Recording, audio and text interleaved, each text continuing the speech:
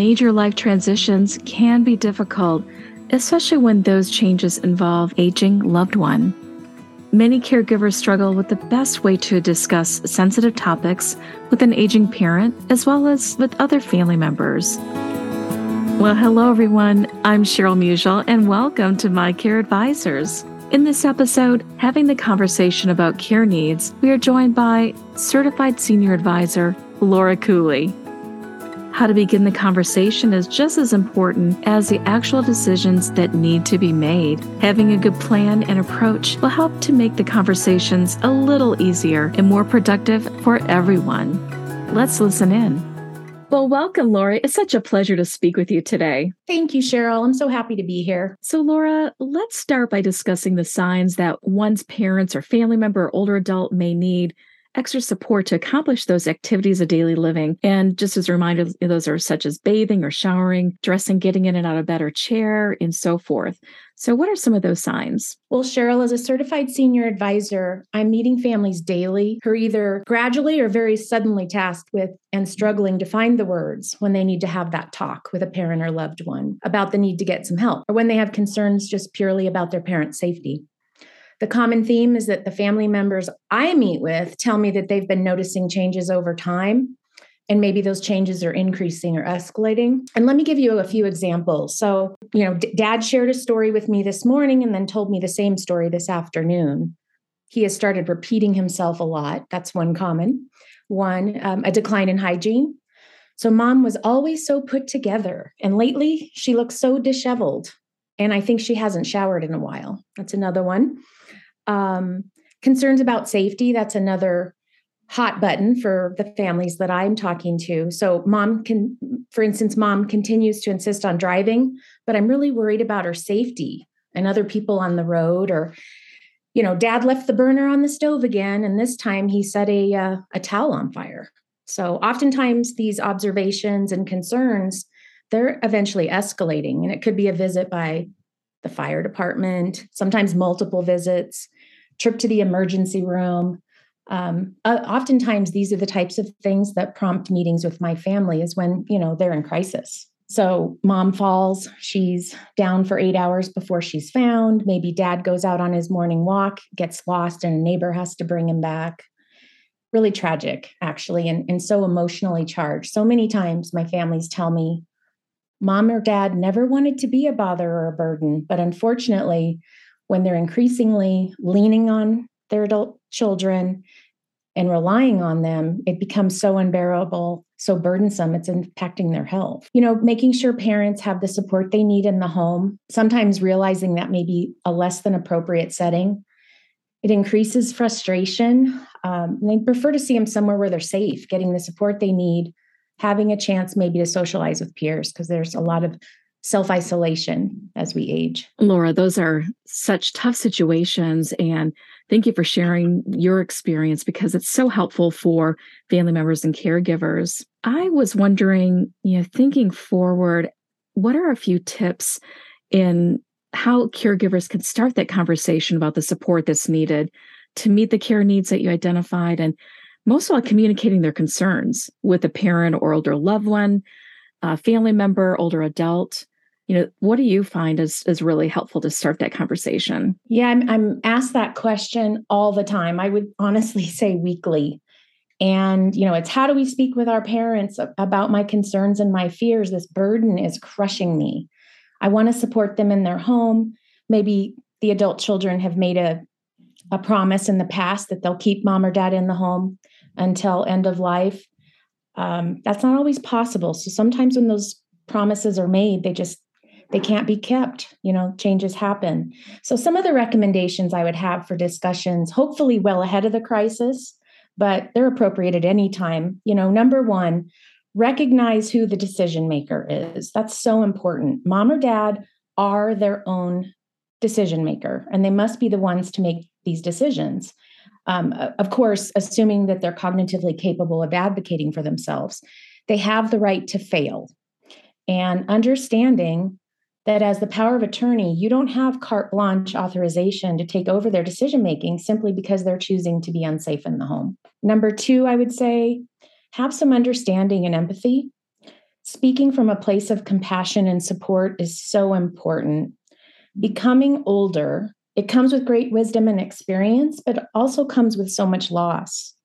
Might be that they're losing their driver's license for the final time. They've lost their last pet, the last home they'll ever own. The last friend from their neighborhood has passed. Last trip back home to see family. Whatever that last is, they're coming fast and more often. And every time you're asking for a change, it's going to be perceived as a loss to them. I always tell families, don't be Matlock. If you go into a conversation to have a case against them, they will understandably respond in kind and no progress will be made.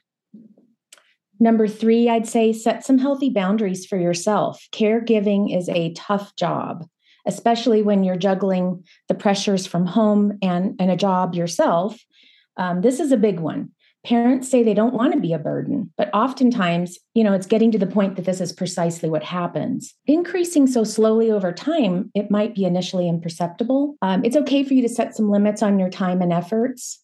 And if mom and dad won't consider ways to help keep themselves safe in the home, you're completely within your rights to step back, take that vacation you were putting off, or just release yourself from the guilt. Number 4, I'd say don't allow yourself to become more invested in the idea of your parents' safety and or transition than your parents are. Many times I talk to families that say, we've toured all over town, we've given them all these resources, and mom doesn't realize how unsafe she is, and she's not taking my recommendations. Yes, she probably does realize how unsafe she is, but fear is probably overriding good self-advocacy. Mom and dad remembers the nursing homes from 20, 30 years ago, experiences they had with their own parents, and the experience is still firmly stuck in their minds. I talk to adult children all the time who tell me they visited a bunch of communities or called so many home care agencies to get their parents help, and they're so frustrated because their parents say no thanks. And then I'd say number 5, just be ready in the background. Before things head to crisis mode, have a conversation with your parents about some other aspects of aging, like who's the power of attorney, both medical and financial. Talk about advance directives. Help educate them and be fully informed about how to pay for care and programs that are available, just so you can be ready if you do need to step in and become an advocate in a crisis. Laura, those are such important tips, and especially being in the background and supporting your loved ones. I really love that. It's such a great idea, and really with care and compassion. I was wondering, Laura, what are a few available support services for older adults to help lighten the load of caregiving? If there's like home care or meal delivery, transportation, what do you find is most helpful? Well, I think it's not just the adult children who are caregivers. A lot of times it's seniors, who are a spouse to another person who's struggling. So I would say caregiver support groups are number 1. It can be either a formal or informal situation. So there's a lot of good caregiver support groups out in the community. Through Parkinson's support, the Parkinson's Association, through Alzheimer's Association, through your local area agency on aging.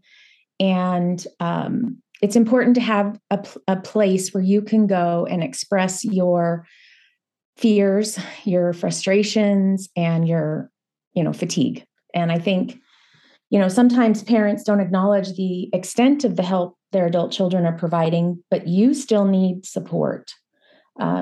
Another good suggestion is to leverage outside support in having those conversations. And what I mean by that is talk to their primary care physician, share the fears and concerns you have, and let him or her be the bearer of bad news, and open up those conversations. Sometimes we respond better to people outside of our immediate circle. If someone is in inpatient rehab or getting therapy in the home, ask if those resources that are seeing their parents function level, or maybe that they're struggling with things, have them have that conversation. That's another way. Just helps lighten the load. Another thing is, a move out of the home is probably one of the most fearful things for seniors.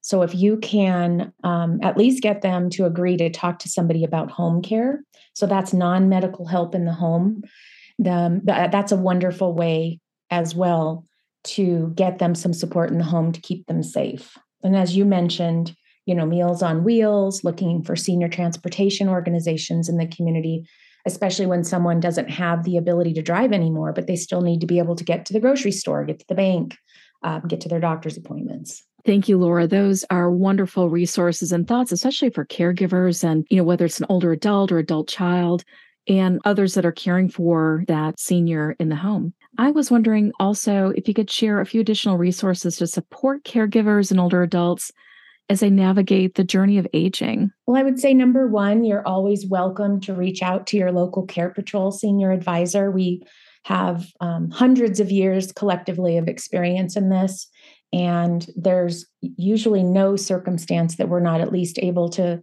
assist by providing, local recommendations for various support groups. As I mentioned, there's the Alzheimer's and Parkinson's Association. And just to understand, they have internally a lot of caregiver support resources online. They have videos, they have in-person caregiver support groups.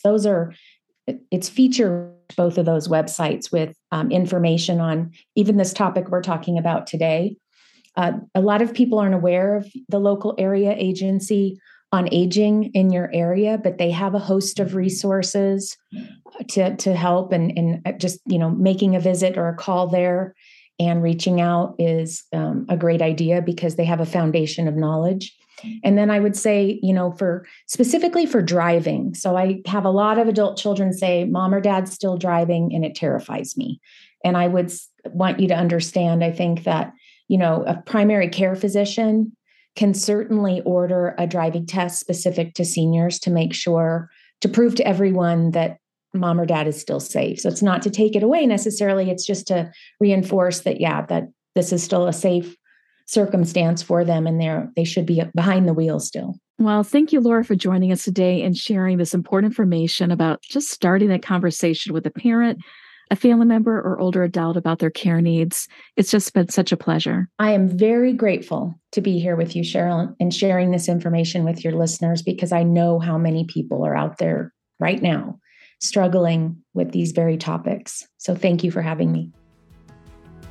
To view resources, show notes, and access more My Care Advisors episodes, visit mycareadvisors.com.